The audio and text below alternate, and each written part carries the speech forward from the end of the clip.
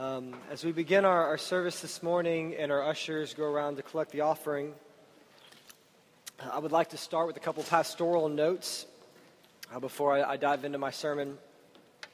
Many of you know Miss Margaret Turner.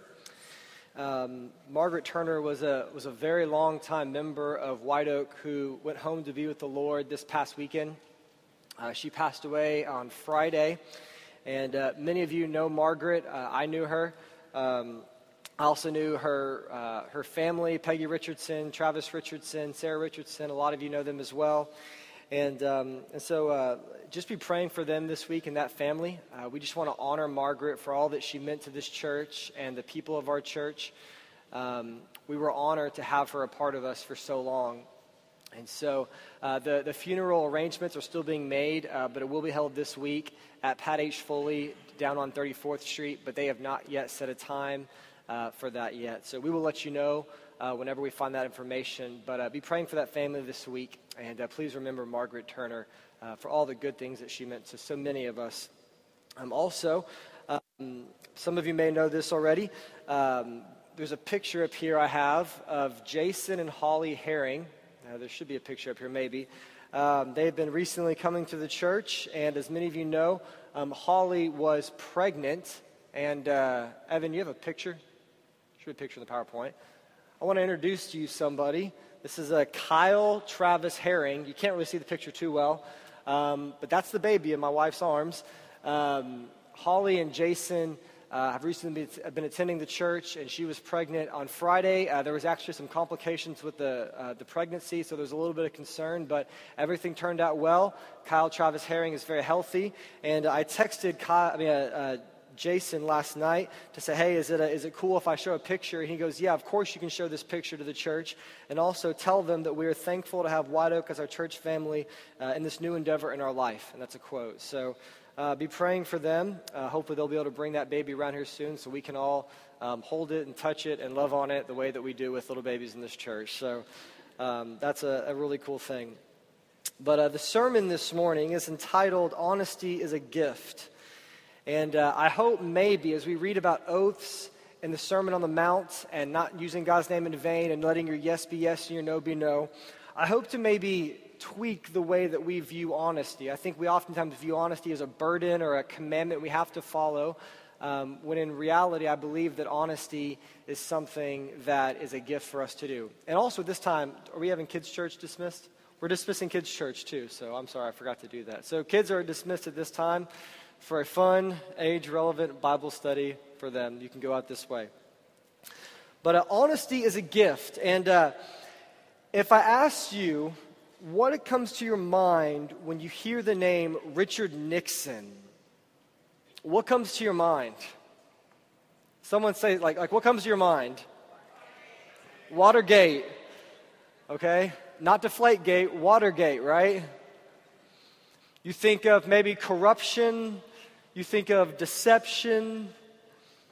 And many of you in this room, you actually were around whenever Richard Nixon resigned from office. People think he was impeached, which he kind of was, but in reality, Richard Nixon resigned before he could be impeached because he got himself in a little bit of trouble. And back in the early 1970s, I watched a documentary on this week. The thought that a president of the U.S.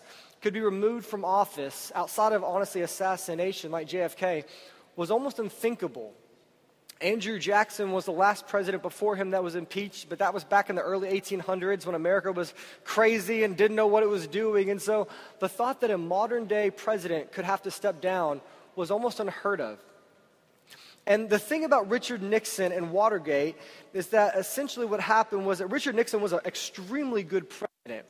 And they also say that Richard Nixon was one of the most intellectually astute presidents America ever had. And Richard Nixon had his first term as a president, which was like phenomenal. I mean, he opened up trade with China, which was like a really huge deal, was very good for the economy. He began a lot of the environmental protection acts that we still follow to this day. He also pretty much ended the war in Vietnam, which was like a huge deal back in his day. I mean, this guy was a famous president, had a great first 4-year term, but then he got a little bit concerned because he was afraid he might not get reelected. And so as politics often goes, he decides that it might be a good idea to get some guys to break into the Democratic headquarters. He's a Republican, breaking into the Democrats, the opposition, and basically stealing a lot of their strategies and figuring out what they're going to do against him. And so he does this, and then he actually gets elected, and to be honest, he didn't even need to break in anyway because he won by a landslide. But then once he became the president for a second term, allegations began forming against him. They said, hey, look, man, we found out you broke in to your opposition. You did something illegal. And where it really started to go downhill for Richard Nixon, because if he had just admitted to what he had done, they say he probably would not have been impeached or had to resign. Where things got really bad for Nixon was he was afraid of getting caught, and so he obstructed justice. Meaning there were tapes that would have got him in trouble. There was voice recordings of him confessing to this, and he began to conveniently destroy certain tapes. And not only that, but then he lied to the American people. He never officially lied under oath, but he, on television, he looked at the American people in the eye and said, I am not a crook. Eventually, word got out that he had done it. And not only that he had committed this crime, but that he had tried to cover it up. And it's actually from Richard Nixon that we get the famous saying, the cover-up is often worse than the crime. And it's so sad, because a man who could have gone down as one of the greatest presidents of the 20th century, his whole presidency forever will be remembered by what you guys said, Watergate, lies and deception. And the reality is, where lies exist, either hurt is present or it is soon to follow. Where there is deception, where there are people being misled, there is hurt that is on the way. Have you ever been lied to? Have you ever been deceived? Like, remember that one time when somebody lied to you. Think about that. When you were like so misled and so deceived, do you remember the hurt that it caused you? I can remember several events in my life of people not letting their words be very clear towards me, and I was misled. Or what about, have you ever lied to somebody? You know that feeling when you lie and then it's like, oh man, I've gotten caught?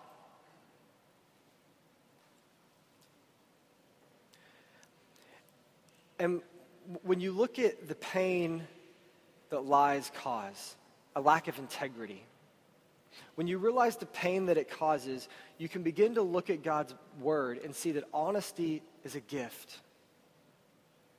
White Oak, it is a gift to live your life and not have the pain of either being lied to or lying to somebody and getting caught.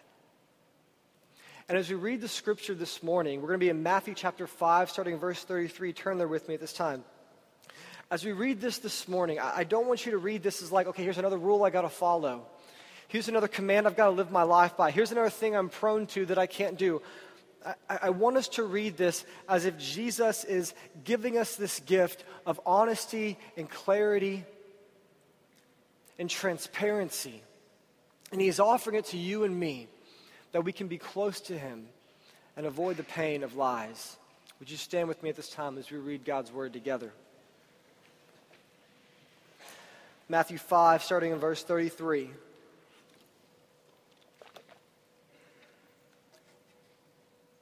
Says this. This is Jesus speaking to the crowds, and He says, "Again you have heard that it was said to those of old, 'You shall not swear falsely, but shall perform to the Lord what you have sworn.' But I say to you, do not take an oath at all, either by heaven, for it is the throne of God, or by earth, for it is His footstool, or by Jerusalem, for it is the city of the great King. And do not take an oath by your head, for you cannot make one hair white or black. Let what you say be simply yes or no. Anything more than this comes from evil." May God bless this word. You may be seated.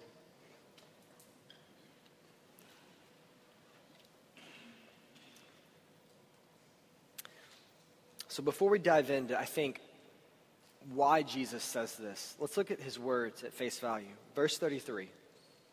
Jesus says, "Again you have heard that it was said to those of old, 'You shall not swear falsely, but shall perform to the Lord what you have sworn.'" So in the Old Testament, there was this shocking notion that if you said you were going to do something, you should do it. And there was this obvious notion that if you said, "I swear I'm going to do something," or even if you swore in God's name that you were going to do something, that you should do it, okay? In Exodus 20, verse 7, it says, "You shall not take the name of the Lord your God in vain, for the Lord will not hold him guiltless who takes his name in vain."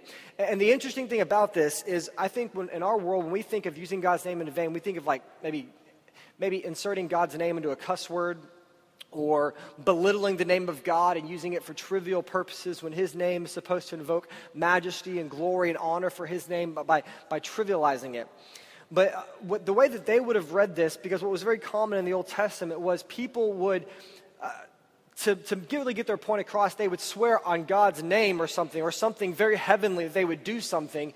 And in the Old Testament, what they said is, if you do this, if you do swear by God's name or something to that degree, which you shouldn't do, but if you do it, you better actually follow through with what you're saying, because if you invoke God's name for something and then you use it to not follow through with something, that would be considered using God's name in vain. And so that's how they would have been seeing this, is if you invoke God's name in something, you should do it. But essentially what he's saying is using God's name is in a deceptive kind of way. So if you deceive people to make them think you're going to do something and you don't do it, that's using his name in vain. Or if you use it in a trivial matter, because God is not a trivial God. He is an important, all-powerful God.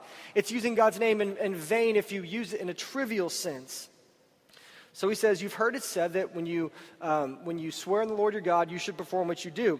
But then in verse 34 he says, "But I say to you, do not take an oath at all, either by heaven, for it is the throne of God, or by the earth, for it is his footstool, or by Jerusalem, for it is the city of the great king." And what he is doing here, because when I first read this, I was like, what is he? I don't get why this is all in here. And apparently what would happen is people in the Old Testament and the time before Christ, they were very sneaky like we are. And so eventually they realized that if I swear on God's name and I don't follow through, I'm going to get in trouble. And so I still want to make people think I'm going to do something. I still want to try and be a little maybe deceptive, but so I can be deceptive but not get in trouble. I won't swear on God's name. I'll swear on heaven. Or I'll swear on Jerusalem, or on my own head, or I'll find some kind of a lesser thing that I can do. And if I do this and then I don't follow through, well, then I won't get in trouble. But Jesus says, "But I say to you," all of these things essentially is what he's saying, are under God's command. He says, don't swear on your own head, for you cannot make one hair white or black. He's saying, you don't own any power of your own existence. Only God owns that. Religious leaders would often use lofty swears to make people think that they would do something, knowing good and well they were not actually going to do it. And then Jesus says in verse 37, and this is the summary. He says, "Let what you say be simply yes or no. Anything more than this comes from evil." John MacArthur, a really well-known American theologian, says that the whole idea of this passage is not so much that you should make oaths, but that every word that we say, it should be as if it's under the utmost oath. It's not that we shouldn't follow through or be committed or follow through with the things that we promise. It's more so that every single word that I say should be valuable. Every single thing that I say should be honest and should be true. And if the answer is yes, then I should say yes. And if the answer is no, then I should say no. And we struggle with this in America, and especially in the South, because we're really nice. We have like Southern hospitality, and I wonder about this sometimes, because it's like when someone asks you to come over to their house for something, and like usually you do, but for whatever reason you really don't want to this time, like it's more polite to like make up an excuse, and to not say I don't really want to come over. It's just like, oh, I've got a prior engagement. You know how we do that. Or when you're growing up, and your friend wants you to come over, and you don't really want to come over, and so you use your parents as an excuse. Oh, my mom said I can't come. When in reality, you just don't want to go. see, honesty is what you say, and integrity is who you are. Honesty is the words that come out of your mouth. And integrity is that the things that you say and the way that you portray yourself is really the way that you are. And where we often get confused is we think that integrity means always being perfect, but that's not the case. Integrity does not mean that you're always perfect, it just means that you're always honest. You can have failures. You can say no, but you have to be transparent about those things. Because as we had established earlier, wherever lies exist, hurt is soon to follow. In Jesus' day, a lot of people were disenfranchised with the Jewish leaders because they had been deceived. They had had their money taken. They had been spiritually abused. Or somebody would show up at their house, a thief or something, and he would say, I have to borrow some of your livestock for something, and I swear that I'll bring it back. And then they would just leave. And they'd never come back. And good people would get taken advantage of because they would believe people when they would invoke high views of oaths. And Jesus says in the kingdom of God, this is not so. Church, we are an honest people. We are people who we say the truth and we trust God's providence because so often we can let people manipulate us.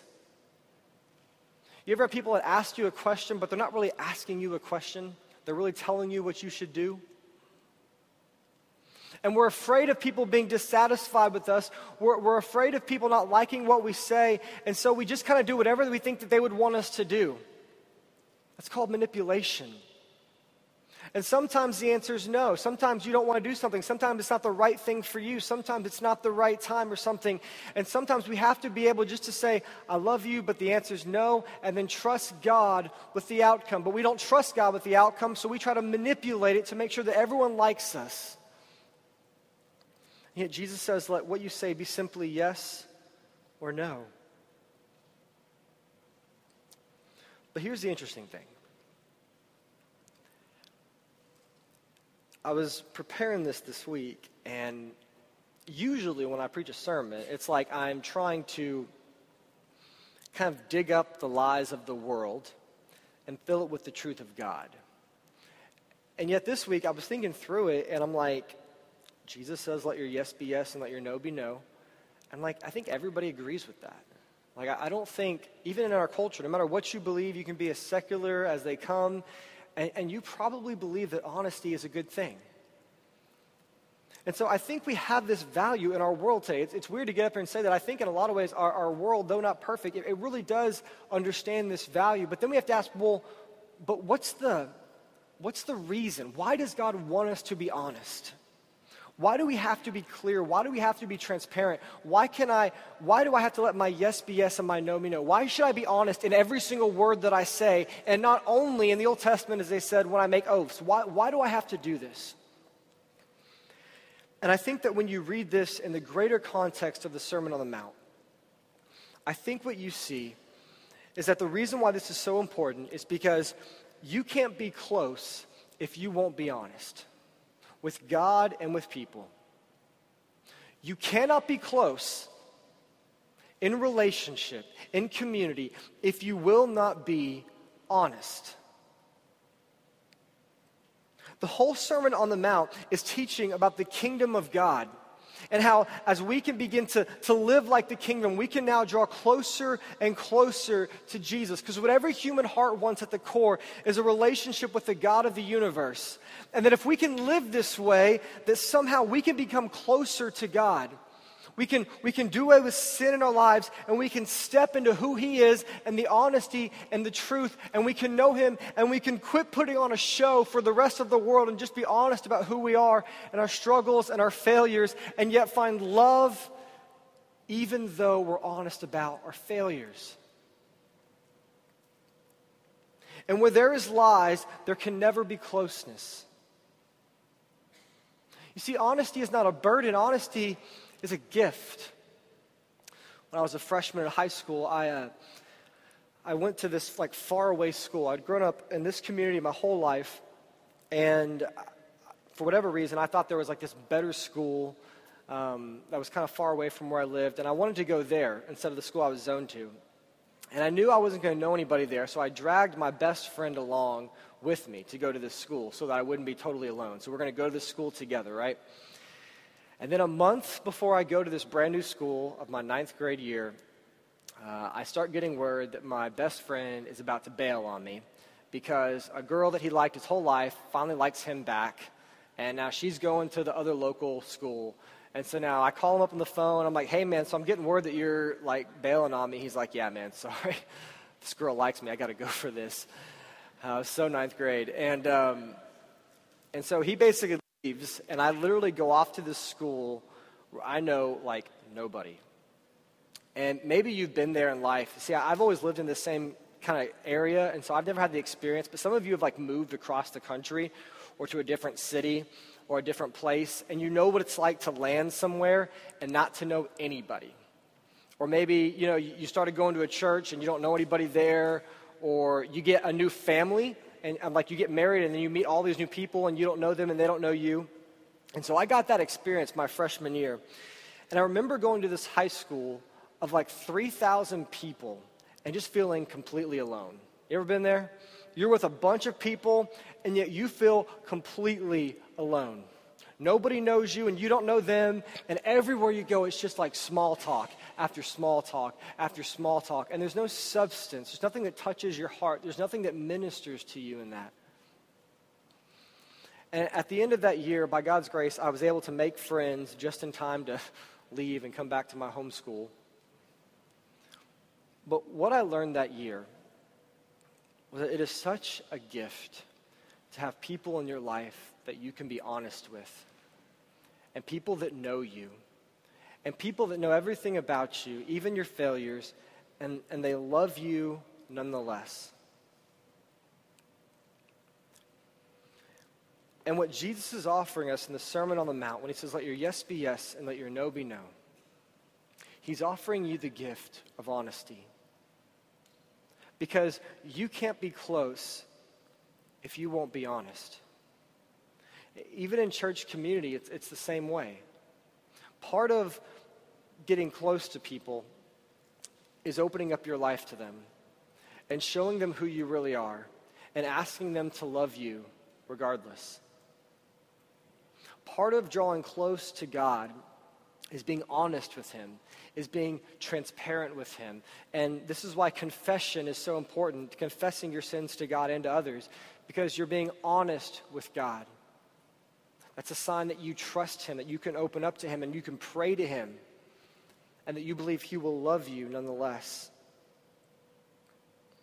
In Psalm 24, King David says this. He says, who shall ascend the hill of the Lord? And who shall stand in his holy place?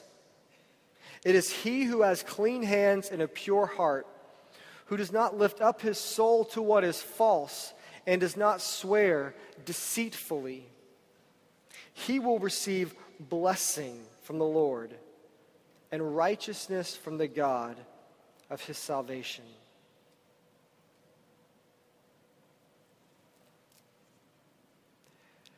I think at the core, what we really need to be asking ourselves is, why is my yes not always yes and my no not always no? Is it because I'm kind of maybe flaky and I have a hard time following through just in general? Is it like maybe a responsibility issue? Or is it a deceitfulness in my heart? Because what Jesus says is that anything more than yes or no ultimately comes from evil. That somehow, if I go beyond just what my natural word is, that maybe somehow I'm trying to gain an advantage on somebody by not being honest or by not being transparent. And White Oak, I want to offer you a life of honesty. The reason why I think often why we can't overcome sin, I think it's because it's private. I've heard it said that a private sin will become a habit, but by God's grace, a public sin will be defeated.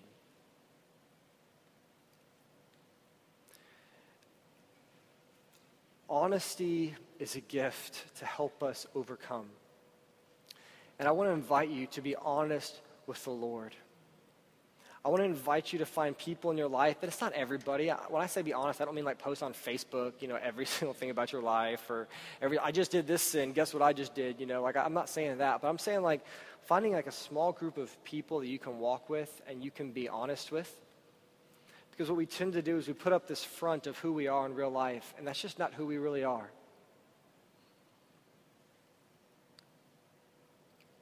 Honesty is a gift from the Lord.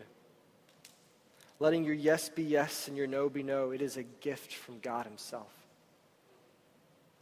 I'll close with this story.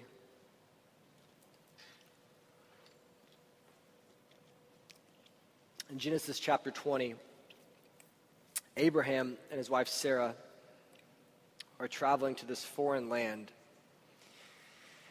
And they come up upon this foreign land and this foreign king. And Abraham knows something that his wife is a very attractive lady. And Abraham is afraid that when he shows up at this land, because they're going to be so attracted to his wife, that they're going to kill him if they know that he's her husband. And so he devises this plan with his wife, Sarah. He says, okay, baby, this is what we're going to do. Whenever we show up here, I'm going to pretend to be your brother, which technically, back in that day, Abraham was her half-brother, but really was her husband. It was kind of different back then, limited resources, and so it's just a different time. And so he says, okay, Sarah, so you're gonna pretend to be my sister, even though we're really married. And so they show up, and of course, the king and all the people, they look at Sarah, and they're like, yeah, she's really beautiful. And the king asks for Sarah to come to see him. And Abraham says, no, look, she's my sister. She's not my wife or anything. And so the king begins talking to his wife, and then that night, before he officially makes her his wife, he goes to sleep. And God appears to this king in a dream. And God says, you can't touch this lady. She's married. If you touch her, I'm going to bring my wrath down on you. And the king's like, God, he's like conversing with him. He's like, God, I didn't know. Like, I was told that man was her brother. Like, would you bring your wrath on me when I was honestly, I just didn't know? And God says, well, I know. That's why I'm coming to you to tell you this now so that you don't make a mistake. Okay? That's why I'm showing up. And so the king wakes up and he goes to Abraham and he's like, why didn't you tell me that this beautiful woman was your wife? Why didn't you tell me? And Abraham goes, well, because I thought that if I told you that you would kill me because you would want to make her your wife. And so I was just afraid that you would kill me. And the king says, no, I'm not going to kill you. In fact, I'm going to help you. And so not only does he not kill Abraham to take this man's wife, partially because he's afraid of God's wrath, he literally says, okay, look, I'm going to bless you. I'm going to give you livestock and everything you need. And I'm going to set you up perfectly for the remainder of your journey. And the early church interpreted that story as saying this, that in our lives, we should always be honest and trust God's providence with the outcome. And I know there's certain nuances, and I know someone's going to say, what about smuggling Bibles into a foreign country? I get it. I think there's room in this, of course.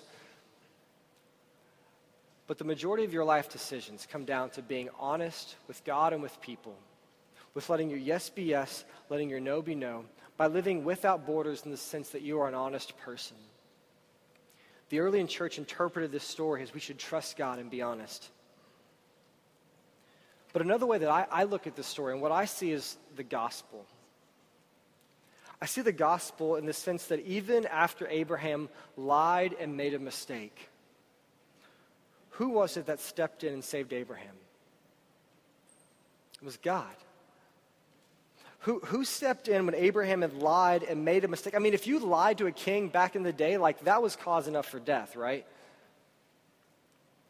And yet, after we have lied so many times in our lives, and even as we go forward in this, and I know we're called to let our yes be yes, we know we're going to fall and make mistakes, and yet it is always God who is the one who steps in and who saves us. And I say that because as we attempt to live without borders, what we need to know is that we are a fallen people, that we make mistakes. And even though we try to do these things, even when we fall short, for those who are in Christ Jesus, there is blood for your sins. There is atonement for everything you've ever done and you will do. And I say this because you could hear this sermon and think, I just got to try harder, I got to do more, I got to be more honest. And yes, we need to do those things, but at the end of the day, every sermon closes with the idea that Jesus saves us in his power and in his strength. And as we seek to live this out and to walk by the Spirit, even if we fail like Abraham, Jesus saves us. If you're not a Christian this morning, or you're not sure if you're a Christian, the simple story is this, is that the world is fallen and broken. And God created it. And the same God who created it and then we broke it is the same God who is redeeming it. And while we are imperfect people and we can't live in his kingdom because it's perfect, Jesus came down to die on the cross for our sins. And the Bible says that if we would place our faith in him, that he would lead us into eternal life. That everything we do can be done by the gospel and by grace. And so as we take communion, as we close this service, we're going to come to the front. The deacons are going to prepare it as I pray. We're going to take it ourselves, and the way that we do that, we come and pick it up at the front, is so that whenever you're ready, you can take communion. And we ask that this is something that only believers would do. This is kind of our bonding, our closeness to God. This is the way that Christ told us to remember his atonement on the cross for our sins. But we're going to have you come to the front and take it, and then you can go back to your seat. You can take it up here. But whenever you feel ready during the music, we want you to take it at your own pace. Maybe you want to pray at the altar before. Maybe you want to pray at the altar the entire time. Maybe you want to walk to the side and pray. But whatever you want to do, we want to create that freedom and that space to do that. So let's pray before we close.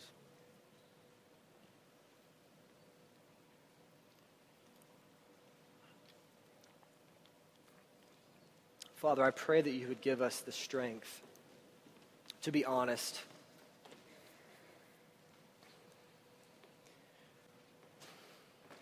And Lord, I pray that if there's somebody in this room right now, maybe who's tempted to be dishonest, Lord, about anything, Lord,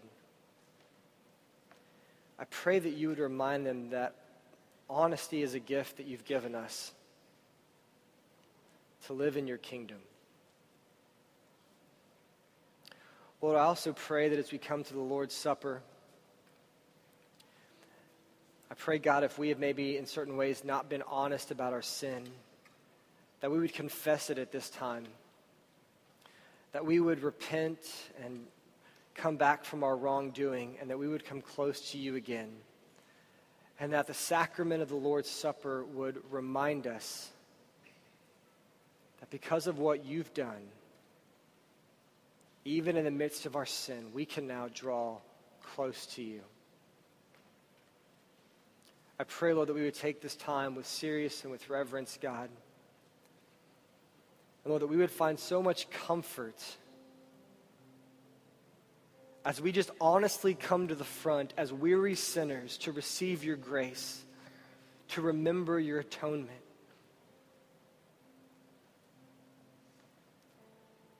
God, make us open with our lives that we can be close to you and close to others. And I pray, Lord, that as we open up about who we are and our struggles, God, that you would just provide unconditional love for us in the midst of that. We love you. We thank you for this time together. We ask that you would bless the Lord's Supper and that it would nourish our souls this morning. We ask all these things in the perfect name of the Father and the Son and the Holy Spirit. Amen.